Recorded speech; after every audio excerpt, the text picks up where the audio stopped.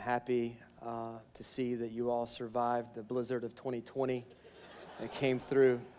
It's a close call on Friday, man. I didn't know if we were going to make it, but I'm glad to see you all survived the quarter of an inch that we actually got.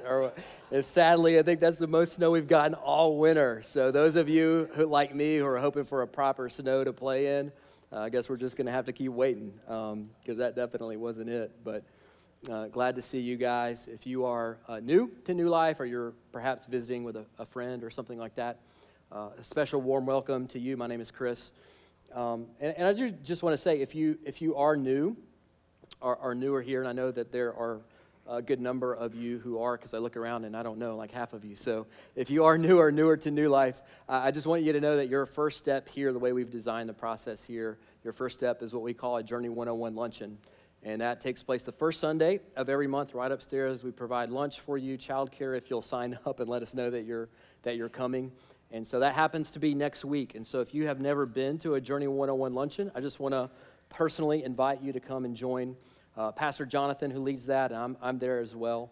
And we just take about an hour and really just kind of flesh out who we are as a church and where we feel like the Lord is taking us together in the future as a gospel community, as a family of faith. And so if you haven't done that, haven't done the Journey 101 deal, let me just encourage you. You can do that on our website, or as you exit these doors on your way out, you can actually stop at the Next Steps booth, and they can get you registered for that next week. But I hope you'll take advantage of that if you haven't already. Journey 101 next Sunday. And then you also, if you'll open up your bulletin, you will notice that there's a sheet of paper in there that looks something like this. It's called the 40 Days of Encountering God. And if you were here last month for Vision Sunday, one of the things that we talked about in conjunction with our 7 big dreams, kind of the 5-year goals of our church body, is that not really just with the 7 big dreams, but everything that we do here, we just believe it all ought to be saturated in prayer. Like everything that we do ought to be covered in prayer. It ought to be umbrellaed in prayer. And so this is just a tool that we want to put in your hands in the Lent season. So kind of the 40 days leading up to Easter, the Lenten season, which actually begins this Wednesday, I think. So hard to think. We're only 40 some odd days out from Easter. But every single week for the next few weeks, you'll have one of these that will take you through the next week. In your bulletin, you also can get those in the Loop newsletter that we send out every week. We'll also do a social media post every day. And they're just super simple. One of our elders put this together. And so if you look like the first passage on Wednesday, for example, is Hosea. And you can just read that. So Hosea says, I said, plant the good seeds of righteousness, and you will harvest a crop of love. Plow up the hard ground of your hearts, for now it is time to seek the Lord, that he may come and shower righteousness upon you. And then there's just a little prayer underneath it. And so you could literally spend 60 seconds on this a day, or you could use it as a springboard to go into a deeper, longer time of prayer. So you just use that however the Lord leads you over the next 40 days. And we're just trusting that, man, God's going to do something really amazing in and through us this year, particularly leading up to Easter. And so that's a tool that's just there for you.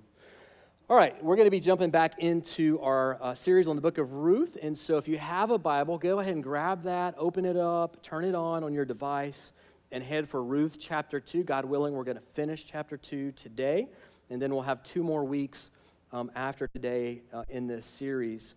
And last week, we saw that Ruth's faith, even as a brand new believer, man, she really modeled for us what faith in a famine, or the famines of life, look like. And so as we saw last week, as Ruth taught us, God's silence does not mean his absence in our life. And man, is that just a really important reality for all of us to grasp onto, that when God seems silent in our life, that does not mean that he's absent in our life. It does not mean that he's abandoned us. And Ruth taught us that last week.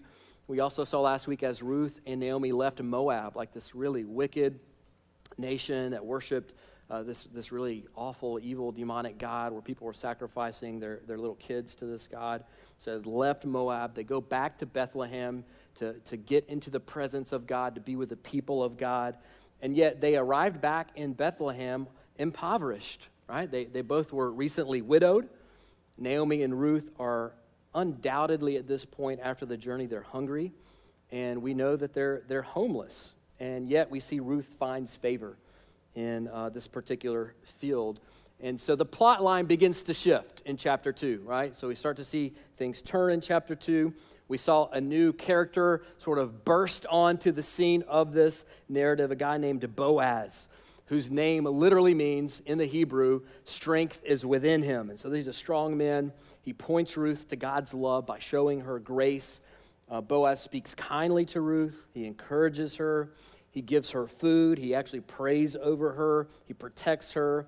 He also busts out a pretty slick pickup line, which is kind of cool. But ultimately, we know that Boaz is meant to point us to another. He is designed to point us to the one who would actually come to rescue and to restore all who would call upon his name. And this week, we're going to see what essentially amounts to the first date between Boaz and Ruth. And so things start to heat up just a little bit this week, and then next week, things get downright hot in the kitchen, all right? So some might even call next week a little scandalous, but this is a really good story. So we're going to jump right in where we left off last week. So we're in verse 14. If you're not keeping track, verse 14 of chapter 2, that's where we'll start our text this morning. It says this, "And at mealtime Boaz said to her," that's Ruth, "Come here and eat some bread and dip your morsel in the wine." So she sat beside the reapers, and he passed to her roasted grain, not any grain, roasted grain. And she ate until she was satisfied, and she had some left over. So here we see what is in essence, again, the first date between Boaz and Ruth. And he invites her to a meal. So we might imagine this in our mind's eye as a romantic meal over roasted grain.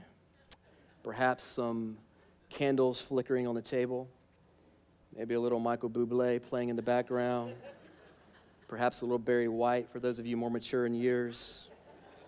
A meal is always a good first move for a first date, isn't it? Because there's something about sharing a meal with someone that allows you to connect with them, get to know them in maybe a deeper way than you could otherwise. I remember for mine and Cheryl's first date, after we met in the campus gym, and she was just so blown away by my otherworldly strength. You missed that story last week. But anyway, even after that, which was a big confidence boost for me, by the way, I still was scared to death to ask her on a date. And that was texting, pre-Facebook Messenger or whatever. You young people have it easy now. I actually had to go and talk to her. And so I mustered up all the courage that I had, which wasn't a whole lot. And I just said, hey, my friends and I were throwing a cookout Friday night, and would love for you to come with me. And she said yes, that she would come with me. And so I went out and I bought food for both of us, and we went over to my friend's house, and we were having this party. And I went outside, man. I cooked our meal to perfection, and then I plated it up and had it organized just right. And I came inside the house, and I served her plate, and it was beautiful. We had a movie playing. There were probably 30, 40 people in the house, but I can tell you right now, we were not watching that movie at all. In fact, I think it was Monsters, Inc. I had to go back and watch it last year because I didn't know anything that happened in that movie. We were not watching the movie. We were engrossed with one another. We were engrossed in conversation, and it was like everybody else in that room, 30 or 40 people, just melted away, and it was just her and I, and it was glorious. And that's kind of the scene I think we get here in chapter 2. They're in this room with lots of other people, but really there are only two people there. It's Boaz and Ruth. And then in that first day, Boaz, I think, drops another pretty epic line at the table with Bublé spinning in the background. He goes, hey, Ruth, you can dip your morsel in my wine anytime you want, baby. Dip your morsel in my wine all day, every day, Ruth. You can do that. Boaz, what a guy, right? By the way, Boaz has got way better pickup lines than the ones that dudes were using when I was coming up, right? So when I was coming up, we had stuff like, hey, girl, did it hurt? Did what hurt? When you fell from heaven, because you look like an angel, right?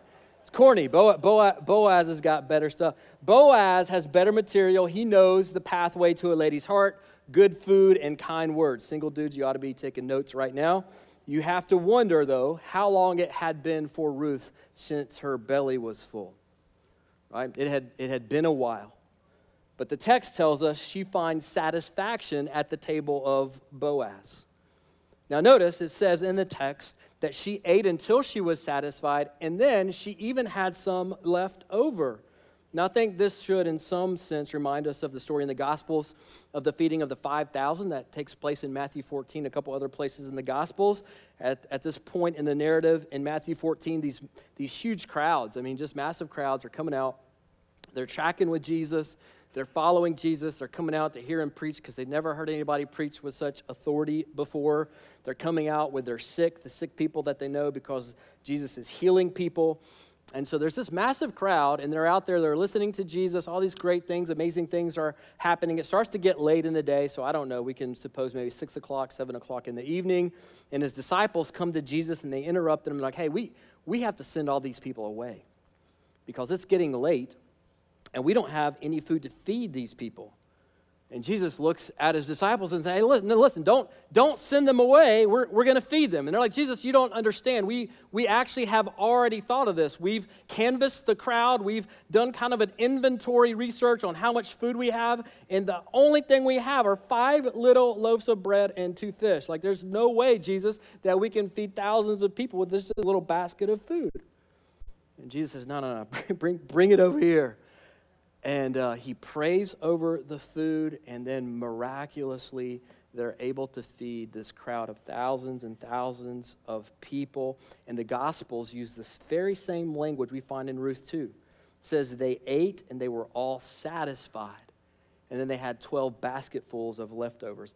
Very similar imagery here with Ruth, in Ruth with Boaz, and in the Gospels with Jesus. And that's not a coincidence.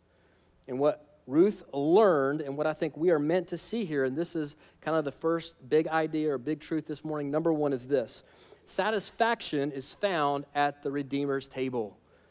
Satisfaction is found at the Redeemer's table.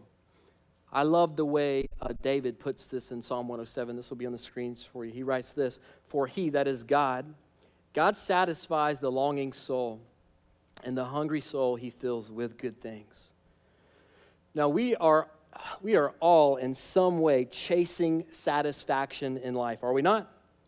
We're all chasing satisfaction, man. We look for it in all sorts of things. We look for it in entertainment.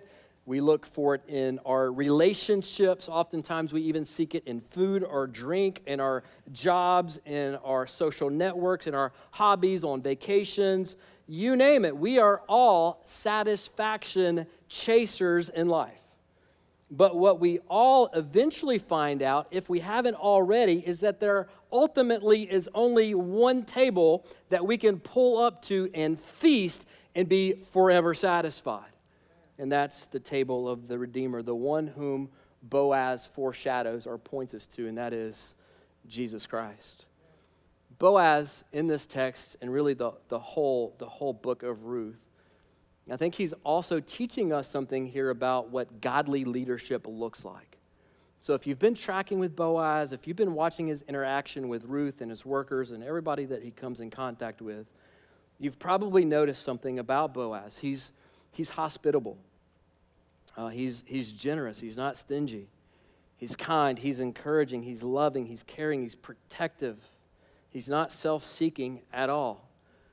And in a culture like the one in which we live, where men are oftentimes abusive on the one end of the spectrum or passive on the other end of the spectrum, both, by the way, which are sins. Now, we tend to highlight in our culture the abuse, and rightfully so. As men, we were never created to be abusive. But oftentimes we forget the other end of that spectrum, which is male passivity. Both are the result of the fall. In fact, if you go back to the Genesis 3 narrative, I'd argue that the first human sin was actually not when Eve ate the forbidden fruit. I'd argue that the first human sin was actually Adam's passivity. In fact, the Genesis narrative tells us that when Eve ate the fruit, she gave some to her husband who was where? What does the text say? Do you remember Genesis 3? Who was there with her. In other words, Adam watched the whole thing go down and did nothing. He abdicated his responsibility to love Eve, to protect Eve, to slay the serpent, to combat the lies that she was being told, and he stood there like a passive coward. And so, men in the room, Boaz stands out to us as an example of how we are to lead and love in our homes, in our church, in our communities, in our cities, in the world around us, how we are to serve our wives, how we are to speak kindness and encouragement into their hearts, how we are to pray over them and with them and for them and protect them and treasure them. Boaz models all of this for us. He's not abusive at all. He doesn't use his power to get what he wants, which he certainly in his day as a wealthy, influential businessman, business owner could have done. But he doesn't use his power. He doesn't use his influence to abuse anybody, but he's also not the least bit passive. He is modeling what God designed for men to be: strong, present, loving, caring, self-sacrificing, selfless. This is a good example for us to look to in Boaz here. Verse 15, when Ruth arose to glean, Boaz instructed his young man, saying, "Let her glean even among the sheaves, and do not reproach her," or your translation may say rebuke her. And also, this is kind of funny, and also pull out some from the bundles for her and leave it for her to glean, and do not rebuke her. So she gleaned in the field until evening. Then she beat out what she had gleaned, and it was about an ephah of barley. Now, at this point, again, things get sort of comical because Boaz, this is the picture that we get. Boaz goes over to his workers and he says, "Listen, not only are you to let Ruth glean anywhere she wants in the field, I want you guys to harvest some food for her and just kind of accidentally drop it around so that she'll find it. And when she finds it, you'd better not rebuke her. You be sweet to her." So we get this picture now where the harvesters are intentionally dropping the food around like, "Oops, hey Ruth, I'm so clumsy. I just dropped this huge stack of food over here, and Boaz said he'll kill me if I don't let you get it. So you come up, and there's somebody over like, oh, dang, Ruth, I also dropped some over here. And over here, and she just keeps getting it, and it's kind of comical. Like, this isn't just a little bit of grace that Boaz is extending. This is an avalanche of grace. This is laughable grace. This is absurd grace. You almost have to imagine at this point that Ruth has to be blushing a little bit, right? Like she knows the game. She knows what's going on. This is an overflow of grace. This is grace stacked on top of grace. She's got to be just kind of grinning to herself, shaking her head, blushing a little bit. Man, this is a beautiful picture of the abundant grace that we find in the presence of God. Now listen, don't miss this. The closer Ruth gets to Boaz, the more she draws near to him, the more she's in his presence, the more of his blessings she experiences. Now, this leads us to our second big idea this morning, and this is important. Number 2, the blessings of God are always found in the presence of God. The blessings of God are always found in the presence of God. You say, Chris, well, that seems super obvious, but the reality is so many of us want the blessings of God apart from the presence of God. But the truth of the matter is, man, we can never divorce his blessings from his presence. Now, I'm not talking prosperity gospel stuff here, which, as I've said many times, is a false gospel. I am not saying if you love Jesus well enough, man, you're going to get to drive a Bentley and you have a beach house in Europe. That is not the gospel. That is hot garbage. What I'm saying and what Ruth is showing us here is that everything we want and everything we need to make us happy and satisfy us deeply in our hearts is found, listen, in the presence of God. Everything that we desire, everything that we want, everything that we need to make us happy is found only in the presence of God. This reminds me of the words of King David in Psalm 16. Look at this. It'll be on the screen for you. He writes this, "You make known to me the path of life. You will fill me with joy." Where? Where will we find joy? Where will we find happiness? Where will we find satisfaction? In your presence. You want joy?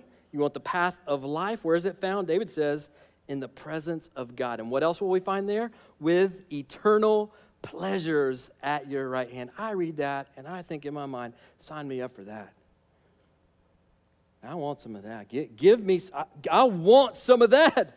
The blessings that you seek in your life, friend, are found in the presence of your Creator. Why? Because He is a good and loving Father. Look at verse 18 and Ruth, and she took it up, that's the bundle of food that she had collected from everybody just throwing their stuff everywhere, and went into the city. In fact, the text tells us that she gathered an ephah of barley. Can you believe that she could even pick up an ephah of barley? That crazy? You're probably wondering, what is an ephah of barley? I'm so glad you asked, because I studied that this week. All right, an ephah of barley is somewhere between, scholars believe, somewhere between 30 and 50 pounds of produce. Somewhere between 30 and 50 pounds of produce. So she picks that up, and she goes into the city, pick it back up. Her mother-in-law saw what she had gleaned, and she also brought out and gave her what food she had left over after being satisfied. So the first takeaway that I have after reading that portion, because I'm weird and I have ADD, and this is the stuff I think about when I read the Bible, my first takeaway is Ruth is jacked up, all right? She is strong, man. Now, don't put that in your notes. That's for free. That's not part of the deal. Now, I don't know when the last time you took a 30 to 50 pound bag of cement or horse feed or something like that and just slung it over your shoulder and walked a few miles into the city. But what I know is Ruth is hitting the CrossFit gym, all right? This is impressive. This reminds me of soon after I began to follow Jesus. I was 20 years old, and I was in college, and I signed up for a mission trip, my very first mission trip, to go to Honduras. And so there had just been like a massive, I can't remember if it was a hurricane or something like that, but lots of devastation. And so it was kind of a disaster relief deal. Went down there, and it was awesome. I mean, it was a life-changing experience for me. I tell people all the time, I think every Christian ought to go on one global mission trip in their lives because it absolutely revolutionized your worldview. It was amazing. And so we're doing VBS stuff for kids during the day. We're going to this little shack of a church at night, sharing the gospel with people. And during the day, we're rebuilding houses that had been just blown away. And so one of our projects was rebuilding these homes on top of this mountain or this hill. I don't know. It was big, whatever it was. And so the truck pulled up, and there were just these massive bags of concrete or cement that we had to haul up to the top of the mountain so we could begin to redo these houses. And at the time, and I worked out pretty well, pretty consistently, and I thought I was in shape. And I might have even had like some cut off, shirt or something like that so people could see the gun show. I was such a moron. And so I grabbed my first bag of cement, man, and I get halfway up the mountain, and I'm moving it, and I'm huffing it. And I only have to stop one time to take a breather. I mean, this thing is heavy, and it's a big mountain. And so I finally get to the top of this thing, and I put it down, and I'm huffing and puffing, and I'm kind of feeling good about myself. And, man, I wonder if anybody saw me do that. And I look down the hill, and I kid you not, there are half a dozen Honduran moms and grandmas that have one bag on each shoulder. So they have two, and they're like slow jogging up the hill, like without stopping at all. And my self-esteem went from like a 10 to like a 2 in about 1 second. And I thought, oh man, I got to switch up the workout routine, man, or more kettlebells or something, because this is not working out. This is Ruth, man. She is beasting out there, making the boys look bad. She is quite the impressive woman, Ruth is. And so she takes all this food back to her mother-in-law, Naomi. And I love Naomi's reaction here. Now, keep in mind, Naomi is in the dark. She doesn't know anything that has happened. She doesn't know that she found favor in Boaz's field and that, man, he's just showering her with grace and that they had this kind of romantic first date. Naomi, she's still sitting wherever she was sitting. She's sitting under a bridge or in a tent or something, and she's still hungry. She's still depressed. She's still bitter. She's still upset at God. In verse 19, this is cool. And her mother-in-law, when Ruth walks in with all this stuff, her mother-in-law said to her, Where did you glean today? And where have you worked? Blessed be the man who took notice of you. Now, this is what a lot of sort of commentary writers call the beginning of the revival of Naomi. Now, if you'll remember back a couple of weeks ago, Naomi's name is actually a Hebrew word that means sweet. And so her nickname in those days, if you're from the South, it would have been like Sweetie. Like everybody just called her Sweetie or Sweetie Pie. But after she lost her husband and her 2 sons, she actually told people in chapter 1, hey, don't call me Naomi anymore. Don't call me sweet anymore. In fact, call me Mara, which means bitter. She actually changes her name from sweet to bitter. She's just this bitter old woman at this point in her life.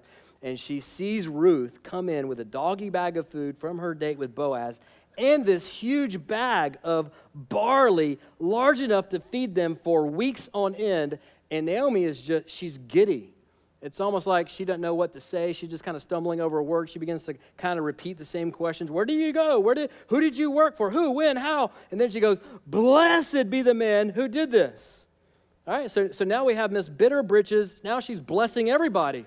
Bless this man, as we'll see, bless God in a minute, and bless the sky, and bless the grass. Man, she is giddy. This is awesome. She cannot believe her eyes. Pick it up in the middle of verse 19. So she told her mother-in-law, with whom she had worked, and said, now notice the way Ruth builds, or the narrator builds anticipation for who this man is that's shown her all this grace. Remember, Naomi has no clue who this is, so watch this. She told her mother-in-law with whom she had worked and said, the man's name, see, she could have just said Boaz, right? She doesn't. The man's name with whom I worked 5 miles from here, starting at 6 o'clock in the morning, he was kind of handsome. His name is Boaz. And you just kind of cue the heroic music playing in the background. And at this point, we have to almost picture Naomi's eyes getting really wide. And perhaps a sly little grin breaks out on her face because she knows exactly who Boaz is. See, Ruth at this point doesn't even know the significance of who Boaz is, but Naomi knows. Look at verse 20. And Naomi said to her daughter-in-law, may he be blessed by the Lord, whose kindness. Now that word kindness is a really important Hebrew word throughout the book of Ruth. It's the Hebrew word called hesed.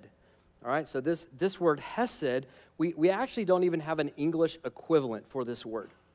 We have to use multiple words to describe what hesed means. Now, hesed is a word that God in the Old Testament uses to describe himself. It's actually used about 250 times in the Old Testament, so it's a very prevalent theme. And the word hesed, I think the best English translation we have is the loving kindness of God, but even that is not sufficient.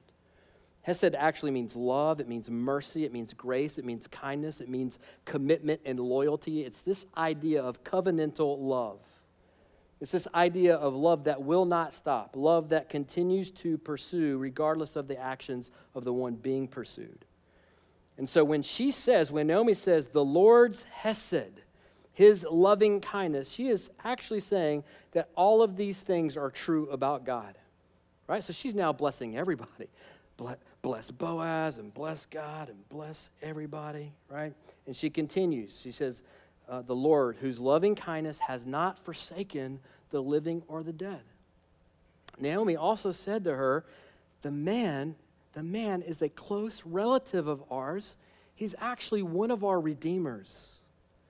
So now Naomi is letting Ruth in on the secret. See, Boaz is not just this great guy. He is actually a family redeemer, or what some scholars call a kinsman redeemer. Now, unless you've studied ancient Hebrew culture, that likely means very little to you. But for Ruth and Naomi, this was absolutely a massive deal. Because here's the deal. In ancient times, when someone either owed a debt that they could not pay, or when women would become widows with no children to care for them, because in this society, that basically made them like slaves, made them destined for a life of poverty and abuse. But God, in his loving kindness, in his hesed, he put a clause into that culture, something called a family redeemer or a kinsman redeemer. You can read about that in Leviticus chapter 25 and several other places. And a family redeemer could redeem people like Ruth and Naomi out of their hopeless situations. Now, a redeemer couldn't just be anybody. A redeemer had to have 3 qualifications before they could actually redeem somebody out of slavery or poverty. First of all, the first requirement is they had to be a relative. So it couldn't just be any Joe Schmo off the street. They actually had to be related to the person. So they had to have a right to redeem a family member. They had to have a right to redeem them. The second qualification is that they not only had to be a relative, they also had to have the resources to redeem somebody. In other words, they had to be somebody that had the financial, the material resources to do this, because it wasn't cheap. It was actually typically a very expensive thing. So they had to be a relative, they had to have the resources, and then finally, they had to have the willingness. So even if you had somebody who was related and had the means to do it, they also had to have the desire to redeem somebody out of poverty, because this was a big sacrifice to redeem somebody. It was typically time-consuming. It was also very expensive. And so Naomi leans over when she hears who it is, that it's Boaz. She leans over to Ruth, and she's like, "You are never going to believe this. You're never going to believe this, but Boaz, he's actually one of our family redeemers. He's actually one of our kinsman redeemers." And I can kind of just picture Naomi at this point being like, "And I think he likes you, and I think he loves you." Right? She's doing the happy dance at this point. And Ruth's like, "Well, he did tell me to come and stay with him for the whole barley harvest," which scholars tells us would have been another 6 or 7 weeks. So, verse 21. "And Ruth, the Moabite, said, Beside, he, Boaz, said to me, You shall keep close by my young men until they have finished all my harvest." So again, it's going to be weeks and weeks, couple months maybe. "And Naomi said to Ruth, her daughter-in-law, It is good. That's good news, my daughter, that you go out with his young women, lest in another field you be assaulted." So this is your typical mother-in-law. I think she's already planning the wedding in her head. Like, man, we can get the dress over here, and I know a good photographer and on the east side of Bethlehem. And she's like, "Yeah, girl, this is a good idea. I like this idea. You go work with him for the next 6 or 7 weeks, because you're going to be safe there. Now, you may not be safe in some other dude's field, but you are going to be safe in the field of Boaz." So again, we see the protection of Boaz here. He's a safe place. There is peace and there is safety. There is security in his presence. Verse 23. "So she kept close to the young women of Boaz, gleaning until the end of the barley and wheat harvest, and she lived with her mother-in-law," which means, again, she's working in the fields with Boaz for the next 6, 7, maybe even 8 weeks. And the chapter ends with, "And she lived with her mother-in-law." Now, you got to admit, that's kind of an anticlimactic ending to what has been a very exciting chapter. "And she lived with her mother-in-law." Apparently, these 6 or 7 weeks go by, and not much is happening between Boaz and Ruth. They're just in this, it appears from the text, they're in this season of waiting. And so we're sort of, as the audience, we're left with questions in our mind. Well, like, man, what's going to happen here? Is Boaz going to redeem Ruth? Is he going to marry her? Will he rescue them from their poverty in a more permanent way? And you have to imagine, even for Boaz, there had to have been a lot of thoughts swirling around in his mind during these 6 to 8 weeks. And we end the chapter with them all in a season of waiting. And if you're like me, I'm reading this and I'm thinking, Boaz, what are you waiting on, man? Make your move, man. Close the deal. Put a ring on it, man. What are you doing? And we are left with, instead of that, we're left with a scene of weeks and weeks and weeks of waiting. And even in this picture, I think there's actually rich truth and rich application for us here. So here's the next big truth. Number 3, believer, in your waiting, always trust God's timing. In your season of waiting, and we all have seasons of waiting in our life, do we not? Seems like half of our life is that. It's that season. It's praying and asking for God to move. It's asking for him to do something and us waiting on his response. And so, believer, in your season, in our season of waiting, we must learn to trust God's timing. And let's not get it twisted and feel like we've got to manipulate things and we've got to control things and we've got to make things happen because they're not happening as quickly as we would like them to do. And we try to manipulate and God, I'll show you how to do this because you're not working quick enough. Friend, be careful of that. Learn to trust God in the seasons of waiting. Now that's hard to do, I realize, because if you're anything like me, you're probably an impatient person. Like, I want God to work now. Like, I pray and I open my eyes and I'm like, ain't nothing changed yet, God. What's wrong with you? Why aren't you listening? And yet it is in our waiting that oftentimes God is doing his best work on our behalf. It is. It's often in our seasons of waiting that God is doing his best work on our behalf. I like the way C.S. Lewis says it. I'll have this on the screens for you. Lewis says, I am sure that God keeps no one waiting unless he sees that it is good for them to wait. I love that. I'm sure that God keeps no one waiting unless he sees that it is actually for their good that they wait. And so we learn to trust in the wait. Believer, never underestimate what God is doing in your season of waiting.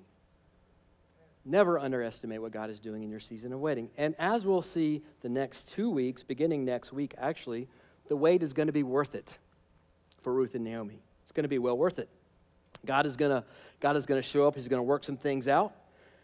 Ruth is going to, as we'll see next week, she's going to make a really bold move. Some might even say a scandalous move next week. But the point is, God comes through, as he always does. God does come through. But listen, friend, God comes through in his timing, not in our timing. But he, 100% of the time, comes through in his timing. And we're going to see that starting next week. One last thing, and then we'll land the plane, and then we'll worship.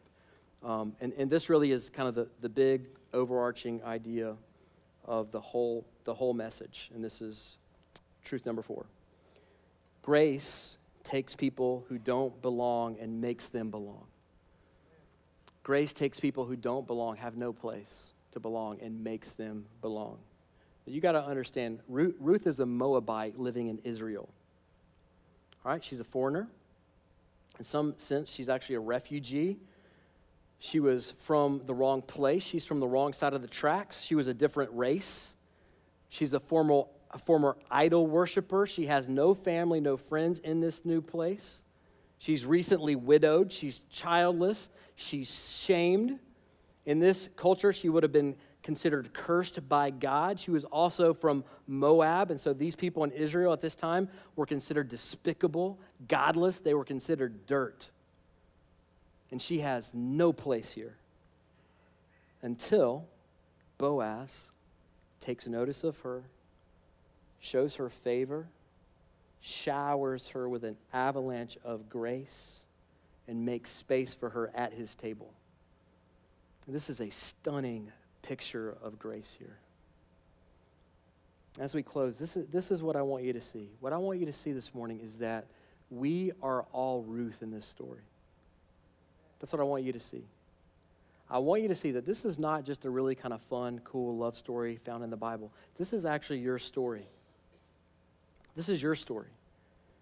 Just like Ruth needed a redeemer to rescue her out of her hopeless situation, just like she needed someone to make her belong when she had no place to belong, so you also need a redeemer to rescue you out of your sin and to make you belong when you had nowhere to belong. Can't you see that this story is actually pointing you to your story?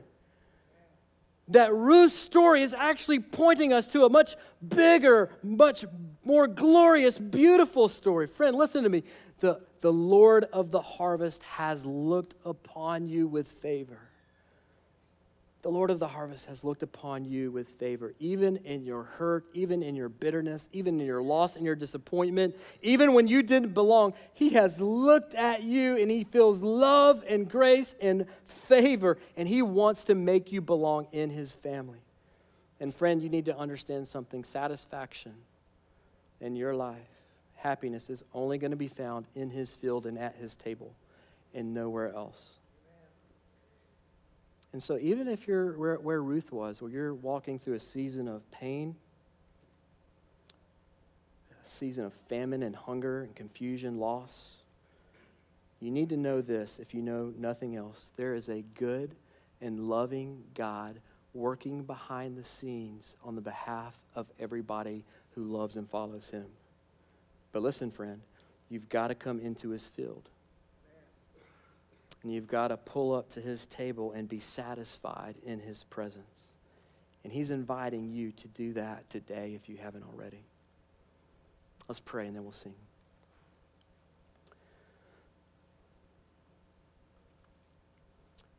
Father, you are a shelter for all those who come to you, God. Father, thank you for pursuing us. Thank you for stepping into our pain. Thank you for showing us that you're always near to us, even when it seems like you're silent. Thank you for loving us. Thank you for teaching us through Ruth that your grace is bigger than our past mistakes, that your grace is bigger than our present pain. God, thanks that you desire a future for us where we will be fully satisfied in your field and at your table, God.